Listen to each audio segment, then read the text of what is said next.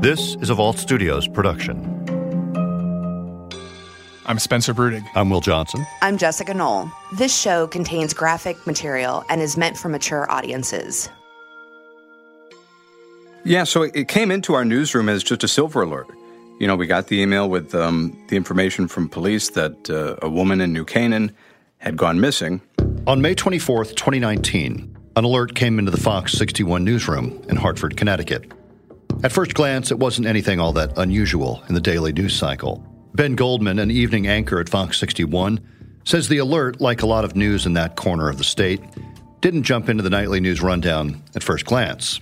So New Canaan's about an hour and 15 minutes southwest from where Hartford is. New Canaan's part of Fairfield County. And in the state of Connecticut, it's a little bizarre. Fairfield County is almost a part of New York. They receive New York City local news. They don't even get our local news down in Fairfield County. And it's kind of its own little subsection, an extension of the greater New York City area. But then they started hearing about the search for Jennifer Dulos. It was no longer just in the New Canaan area. The search for this woman, Jennifer Dulos, was not just isolated to New Canaan and Fairfield County. It spread up to where our stations are in Hartford and in one of the suburbs here, Farmington, which is just about 10, 15 minutes away. And that really piqued our interest because this was now a much larger search for this mother of five. With the search area so close, right in Hartford, in fact, Ben and others at the station start taking a closer look at Jennifer Dulos and her marriage to Fotis Dulos. But what really got interesting is that we found out that she was in the middle of a very contentious, ugly, long divorce battle with her then estranged husband. And we looked up court records and we saw that they had been to court, maybe 4 pages worth of court appearances back and forth and in Hartford and Stamford, and the money figures were huge. Financial figures were really, attention grabbing. So it turned into just a random silver alert to this big story where, wow, she's in the middle of this ugly divorce battle with her estranged husband who lives up here, who we learned has a girlfriend, and there's a lot of money at stake and millions of dollars, and it just became an attention-grabbing headline. And, these searches started just popping up all over the place. And the question was, okay, well, where is she? Fotis Dulos lived in Farmington with a new girlfriend, Michelle Troconis, so it made sense that investigators might pay a visit to the home of Jennifer's estranged husband. But when search crews filtered into Hartford, something else was clearly going on. He was spotted on surveillance cameras in Hartford. So he along with his girlfriend, were just a few miles away from our studios in downtown Hartford, and that's where some of the searches were. In the meantime, sobering clues were turning up at Jennifer's New Canaan home. Police went to her house in New Canaan, and they found what appeared to be blood in certain parts of the house, in the garage. And they also found a car, a black Suburban, which was abandoned in one of the nearby parks in town that happened to be her car.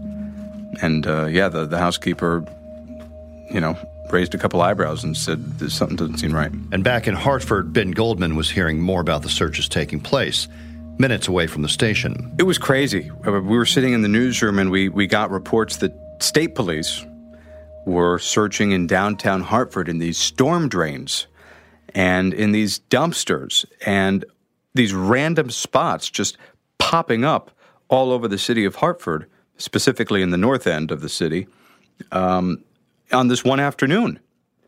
And, we didn't immediately think to connect it to this woman, Jennifer Dulos, who disappeared. But after the first, press conference from authorities, we realized that, wow, this is serious. In the weeks following, there were random searches that we would get tips of or hear of.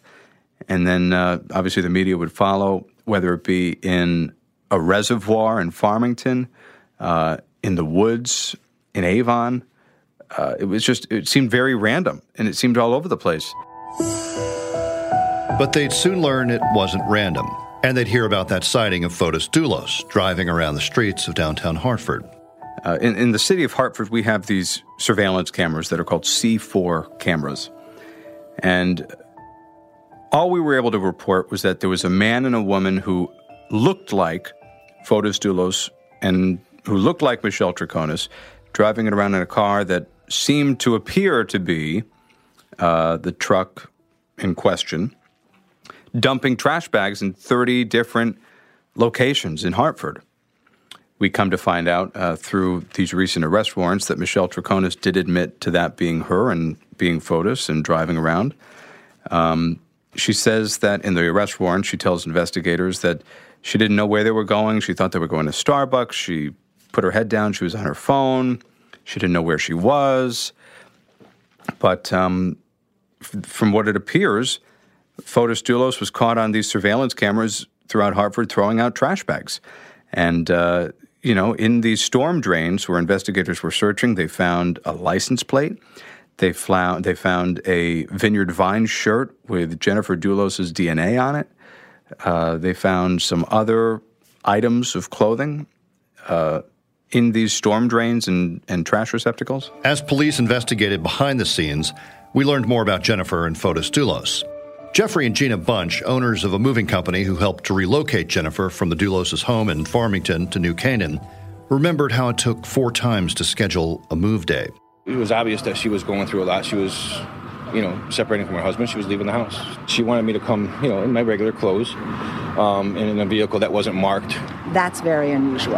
And she definitely did not want word to get out where she was going and when she was going there. She was scared. Yeah. She was absolutely scared. The case started getting attention outside of Hartford, outside of Connecticut and the Northeast. Tips came in from all over. It's a mother of 5 in the middle of a nasty divorce with millions of dollars and a husband who was caught on surveillance camera dumping trash bags with DNA evidence of his estranged wife found in storm drains. It wasn't looking good for Fotis Dulos and Michelle Troconis. And then Dulos and Troconis were taken into custody. They were charged with hindering prosecution and tampering with evidence. One of the incidents in question was that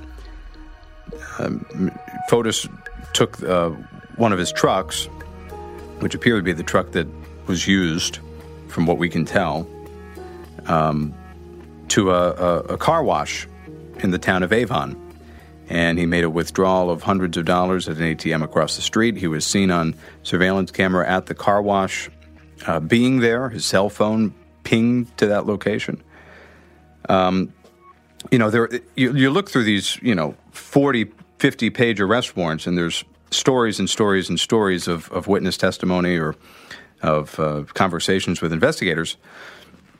One of the stories that really stuck out to me in the last year or so, or a little less than a year of covering this, was that Fotis Dulos, his company, 4 Group, owned the truck that was used, apparently. And he told one of his workers that he wanted the seats changed out of the truck. And he was very pushy about it, according to this worker. And the worker was suspicious, very suspicious. And the worker took the truck to change the seats, but without telling Fotis, his boss, he kept the old seats. And he ended up turning those seats over to police. And those seats had Jennifer Dulos' DNA on them.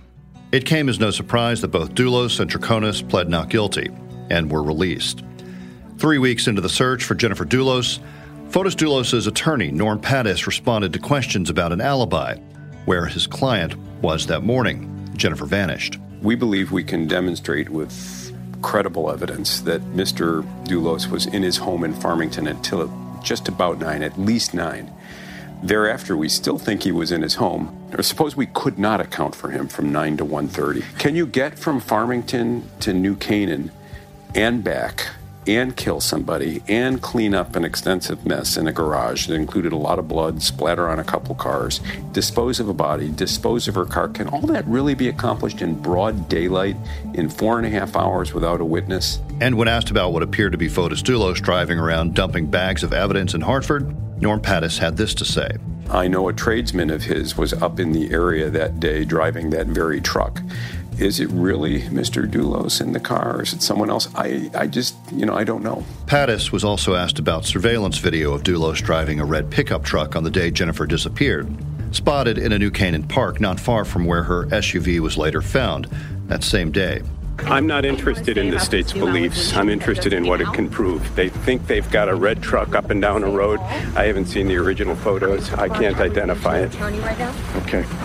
You do not believe that your client was in that red truck, correct? Correct. But then Fotis Dulos is entangled in another round of court appearances, this time in a family financial matter and a civil case filed by Jennifer Dulos' mother. Her mother, Gloria Farber, right now lives in New York City on the Upper East Side at a penthouse, and she's through many different court appearances, she's been granted sole custody of the 5 Dulos children, her grandchildren. So those children are now living with her in the apartment in Manhattan, as far as we know. But the civil suit doesn't have to do with the custody of the children. Instead, it revolves around Fotis Dulos' dealings with Gloria's late husband, Jennifer's father. There was a relationship between Fotis and his father-in-law, Jennifer's father, Hilliard Farber, and there was a lot of money involved. There was millions and millions of dollars that was given to Fotis from Jennifer's father.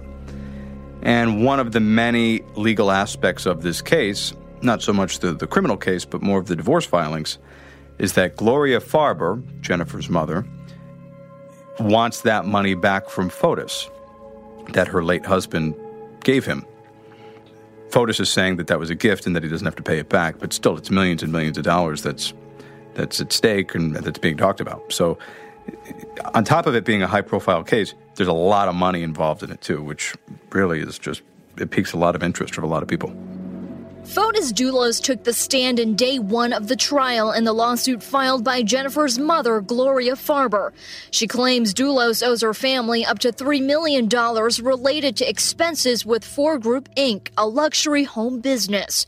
In court, Dulos had several copies of invoices laid out in front of him, answering detailed questions about each item, stating they were not loans but advances his father-in-law forgave. He was like a second father to me. Dulos describing a positive relationship with his father-in-law, adding there were formal promissory notes for loans between the two, but later changed after Jennifer gave birth to their 5th child. He expressed his support, and he said to me that in the future, any of these advances are not going to be considered loans. The trial took frequent breaks and eventually court adjourned shortly after 4 p.m. Fotis' attorney, Norm Pattis, then addressed the crowd outside. The amount of money that flowed both ways, I think, is going to make it almost impossible to say who owes what to whom. If you did the math there, it appears that the Farber estate owes Mr. Dulos money, but that's not a claim we're prepared to press. In another one of those brief meetings with Norm Pattis and his client outside the courtroom, we heard from Fotis Dulos as well. I just want to say that I love my children. I think about them all the time. That's all. And we heard from Fotis Dulos' sister. He is the nicest person I know. He's a very, very good person. And you don't believe he could have harmed his estranged wife? No. This is not possible. Not possible. For everyone who knows him, this is obvious. Thank you. Thank you. In the meantime, Dulos' attorneys fought for him to be able to see his kids, now living in that penthouse apartment with their grandmother in Manhattan. Fotis Dulos hasn't seen his kids since May. We're not asking the kids to come live with him at this time, but he wants to be able to see his kids and hug his kids and tell them that he loves them. Something Fotis has said several times through the media. I will tell you guys that I love my children. I miss them every day. I don't know how they're doing. There's no information flowing with regards to how they're doing. I love my children. I miss them. I think about them every morning when I wake up. Attorney Rockland told me right now Fotis is not seeking sole custody. Is that something that you would consider seeking down the road? I think everything is on the table, but for now, we're just looking for access. Sole custody lies with Gloria Farber, the mother of Jennifer Dulos, who is suing Fotis separately for what she claims are unpaid loans. Fotis' estranged wife, Jennifer, has been missing for 7 months. He does have a presumption of innocence in this country. In the documents, Fotis asks to know his kids' academic and medical records. Anything that a normal parent would want to know about their children, and he's entitled to that information under state law. Rockland said Fotis should have unsupervised visitation rights, but said any reintroduction of Fotis to his kids would be handled with sensitivity. Certainly, we would be open to consulting a child psychologist, exposing them to their father, somebody who makes up half of who they are. I can't imagine that in any way that should be prohibited simply because that it'll be a difficult thing for the children. The names Jennifer Dulos and Fotis Dulos were making headlines across the country. The daily court battles, impromptu press conferences, statements from lawyers, and swarms of TV cameras and crews.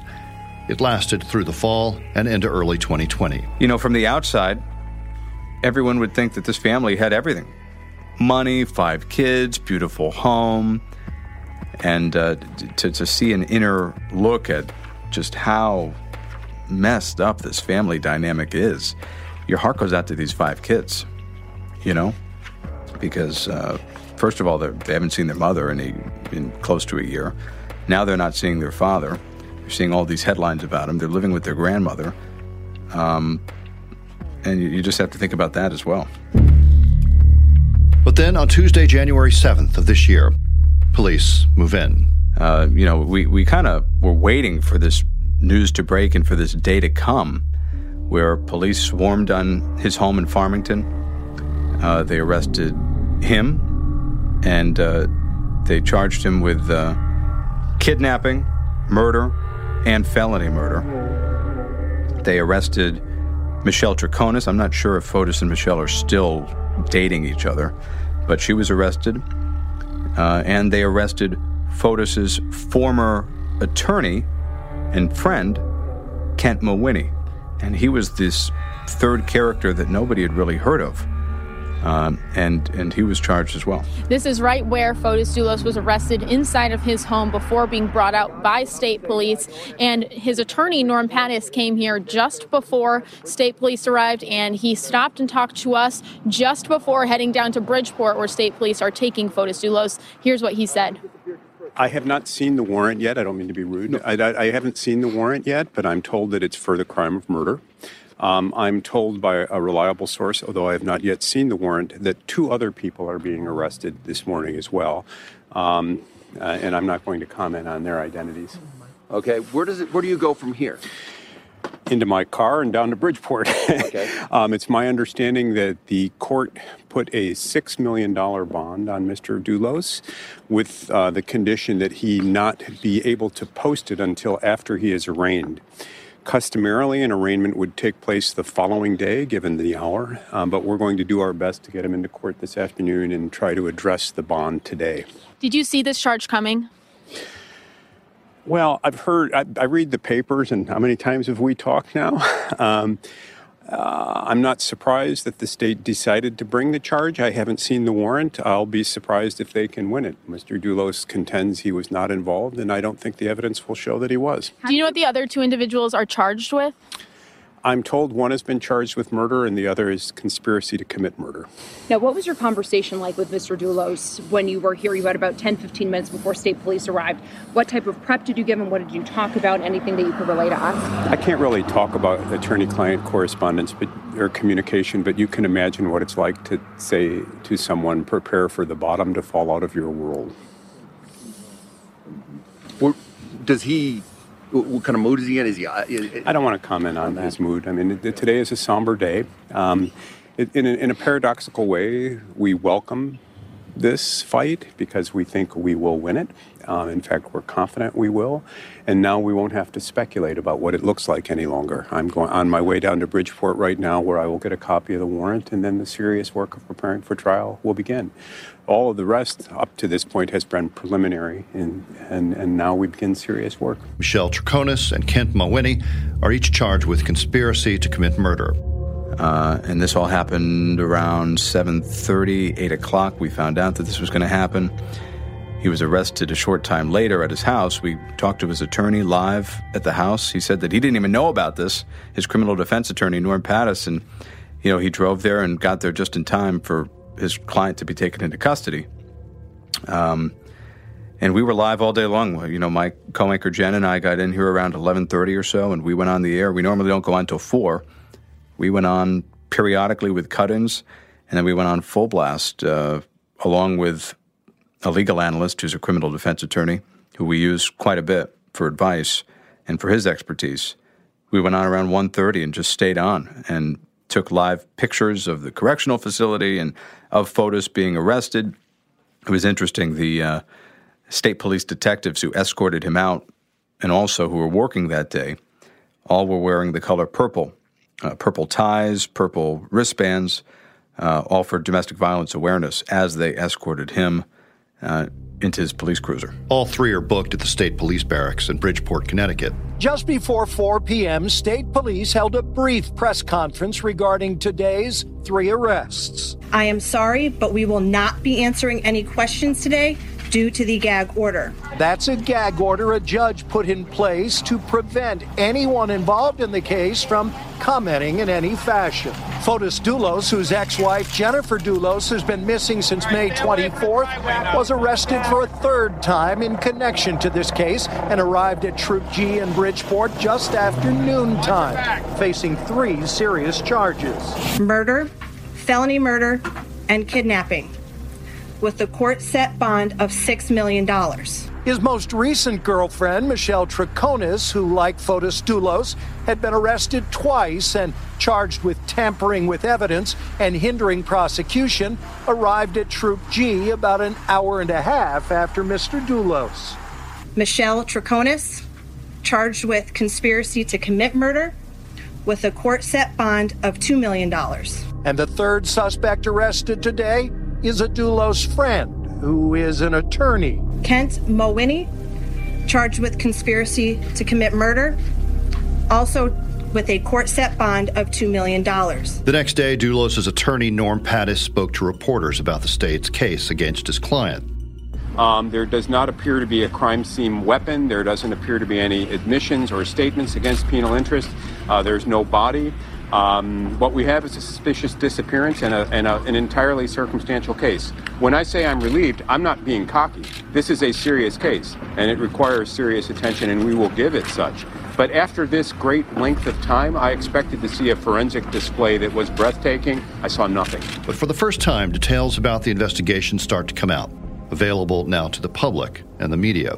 Court documents are very descriptive, and I have them here in front of me. Investigators found zip ties, 4 zip ties, with Jennifer Dulos' blood on it, Fotis Dulos' DNA on it. And, you know, Connecticut State Police obviously put these arrest warrants out, and there's a section titled Indications that Jennifer Dulos is not alive. And in that, there are subsections, a message from the Office of the Chief Medical Examiner saying that he was provided photographs of the crime scene and evidence seized in Hartford to assist in his assessment. And he indicated that based upon the facts of the investigation, the degree of blood loss, as well as other factors, he was prepared to state that Jennifer Dulos had sustained an injury or multiple injuries, which he would likely include some combination of traumatic blunt force injuries, such as bludgeoning or beating, and our sharp injuries, such as a stabbing or slashing. And he called these injuries, from what he could tell, non-survivable. Then there's another category called zip ties. Zip ties recovered in the case appeared to be made of thick white-colored plastic. 4 zip ties in total were recovered. 2 of the zip ties appeared stained with blood. Given the context of the case and totality of circumstances, it appears zip ties were used to secure and then incapacitate Jennifer Dulos for some time period, during which her blood DNA was transferred onto the ties, as there's little reason to incapacitate a deceased person. It appears that Jennifer Dulos was alive at the time the zip ties were attached to restrain her movements and prevent her from escaping. So, I mean, it's pages and pages of their findings. And in one of the more bizarre sections of the arrest warrant, there's a strange story about Dulos' friend and associate, Kent Mowini. Apparently, police got tipped off by 2 people who were hunting on property. There's a gun club. It's the Windsor Gun Club. And they've only maybe 5 or 6 members of this little club. It's just some land that is owned. But the land was originally owned by Kent Mawhinney, and he was a member of this gun club. And on May 18th, these two guys go hunting at the club for one of their birthdays. One of the guys told investigators that the club sits on about 25 acres of wooded land in East Granby. These two guys were walking through the woods. They came upon an area of disturbed ground. When they looked closer, they uncovered two barbecue grill gates, which had been placed over a hole dug into the ground. Small branches and leaves had been placed on the grill gates to hide the pit beneath. The hole dimensions were approximately 2 feet wide, 6 feet long, and 3 feet deep. One of the guys stated that he's just under 6 feet tall and that he would have laid down in that hole. He described the hole as, quote, 100% a human grave. Inside the hole, one of the guys found a blue tarp and 2 unopened bags of lime. One of the guys said, "What's the lime for?" The other guy said, "For trying to get rid of a body." To this, the other said, "Well, that means someone has to be missing." But the two men were unaware of any missing persons. The two men removed the grill gates and kicked around the debris, so it was obvious that no one could fall into it. Considering the site to be spoiled, the two men went on their way. One of the men continued to think about that hole and what was it for. He went back to the property 4 days later, and he discovered that that hole was half filled with water due to heavy rain, that the bags of lime had been removed. Again, he was curious, but no one was missing 4 days later. This is May 22nd now, and still no one had gone missing. In early June, he went out to the property and found that the hole had been filled and covered at as neat as a pin with leaves and sticks to the point that you could not tell the hole had ever been there. You know, this guy talked to a police officer, reported it to police. Now we go to Kent Mawhinney. We're now in August. This guy was installing a building on the gun property when one of the other club members said, "Hey, did you hear about Kent Mawhinney? He's involved in this whole Dulos case." Now, this is what's interesting. Although Mawhinney had left the club approximately 5 to 6 years earlier as a member, Mawhinney had reached out to another club member in March or April of 2019. He had said he wanted to get back into the club and had inquired how to get back on the property. The member told Mawhinney about the hidden key to the logging chain. Mawhinney had taken that information, never followed up about renewing his club membership. On May 24th at 7:29 a.m., Kent Mawhinney's phone pinged him at the Ford Group office that morning. And then, a few days later, Mawhinney's phone pinged him at the East Granby Gun Club, at the Windsor Rod and Gun Club.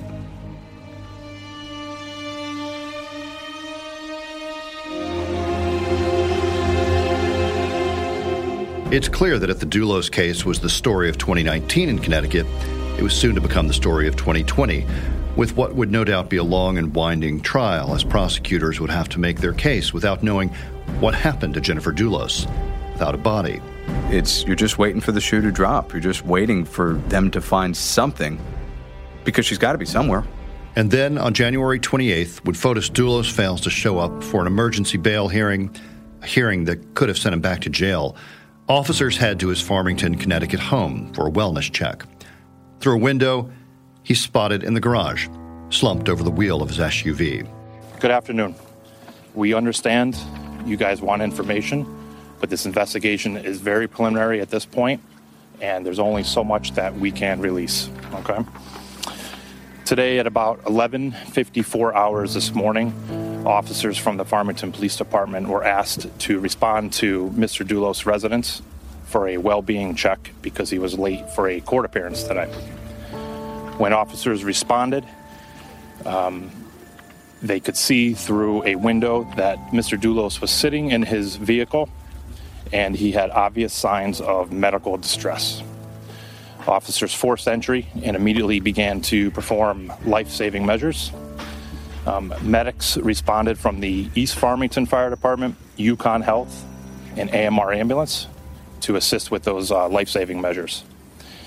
Mr. Dulos was transported to Yukon Health by ambulance, where he is now listed as critical condition. 2 days later, on January 30th, Fotis Doulos is declared dead. Norm Pattis spoke to reporters outside of the hospital. The family is adamant that his name be cleared. As we are speaking, we have filed an unusual motion in the Connecticut courts asking to substitute an estate for Fotis Doulos for him as a defendant, to force the state to show its hand in a trial filled with evidence we think that amounts to no more than innuendo and unsupported suspicion. So if you check the court pleadings, you'll see a motion to substitute the estate of Fotis Doulos for Mr. Doulos. It'll be a difficult challenge to persuade the state of Connecticut to go forward with a trial in the absence of a defendant. But having maligned the man for all time from coast to coast, and if not there around the world, we're asking for the right to clear his name. And as to those who contend that Mr. Doulos' death reflects a consciousness of guilt, we say no. We say it was more a conscience overborne with the weight of a world that was too busy to listen and that wanted a story more than it wanted the truth. And we're not bitter, and we're not accusing anybody of having driven him to his death. But we wonder why, in the court of public opinion, the presumption of innocence was so quickly satisfied. We won't be taking any questions tonight. Thank you.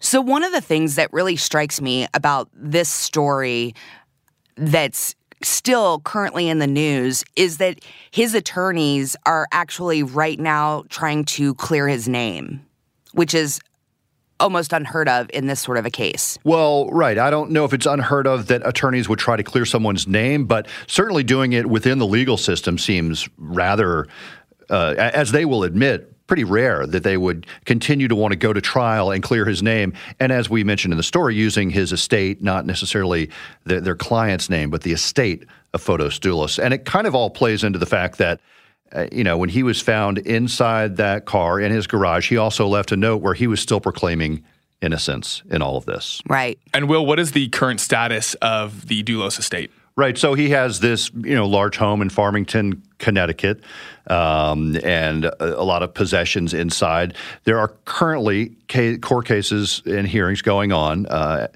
almost as we speak last week, and I'm sure they'll continue regarding all of his possessions, all of his money. I think there's debt involved. And we point this out in the story, and Ben Goldman does such a really nice job of making this clear, is that you've got 5 kids living with their grandmother, apparently in New York, and hopefully they'll be very well taken care of. But I assume they deserve whatever their father has left behind to some extent, or to a full extent. So there's a lot of wrangling, is all I can tell you right now. There's even mention of who will get his 16-year-old cat. So you think about something like this, where somebody has a large property, a lot of possessions, and then this horrible situation of Jennifer Doulos disappearing, vanishing. And, that's another part about this whole case. And Jessica, I probably wanted to bring this up with you as well. This is a case, we've covered a lot of cases where someone disappears or vanishes and they don't always have a suspect. In this case, he was charged without a body, which is not all that common. No, it's not common at all.